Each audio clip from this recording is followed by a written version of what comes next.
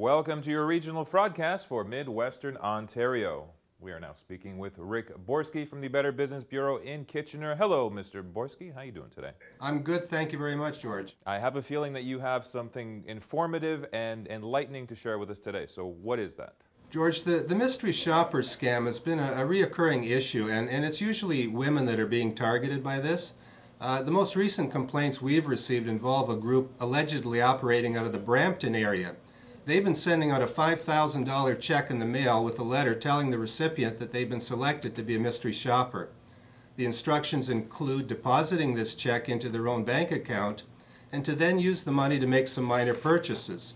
But they are also being asked to transfer the bulk of the money by Western Union to a designated account. Well, the check turns out to be a fake, and now the victim's bank account is overdrawn and they're responsible to pay back the loss. If you receive this type of an offer in the mail, you should report it to the Canadian Anti-Fraud Call Center. I mean, this is a fraudulent activity that deserves the attention of law enforcement. Now, what does the check look like? Does it look like an authentic check? It looks like a perfectly legitimate company check, and people are not second-guessing it.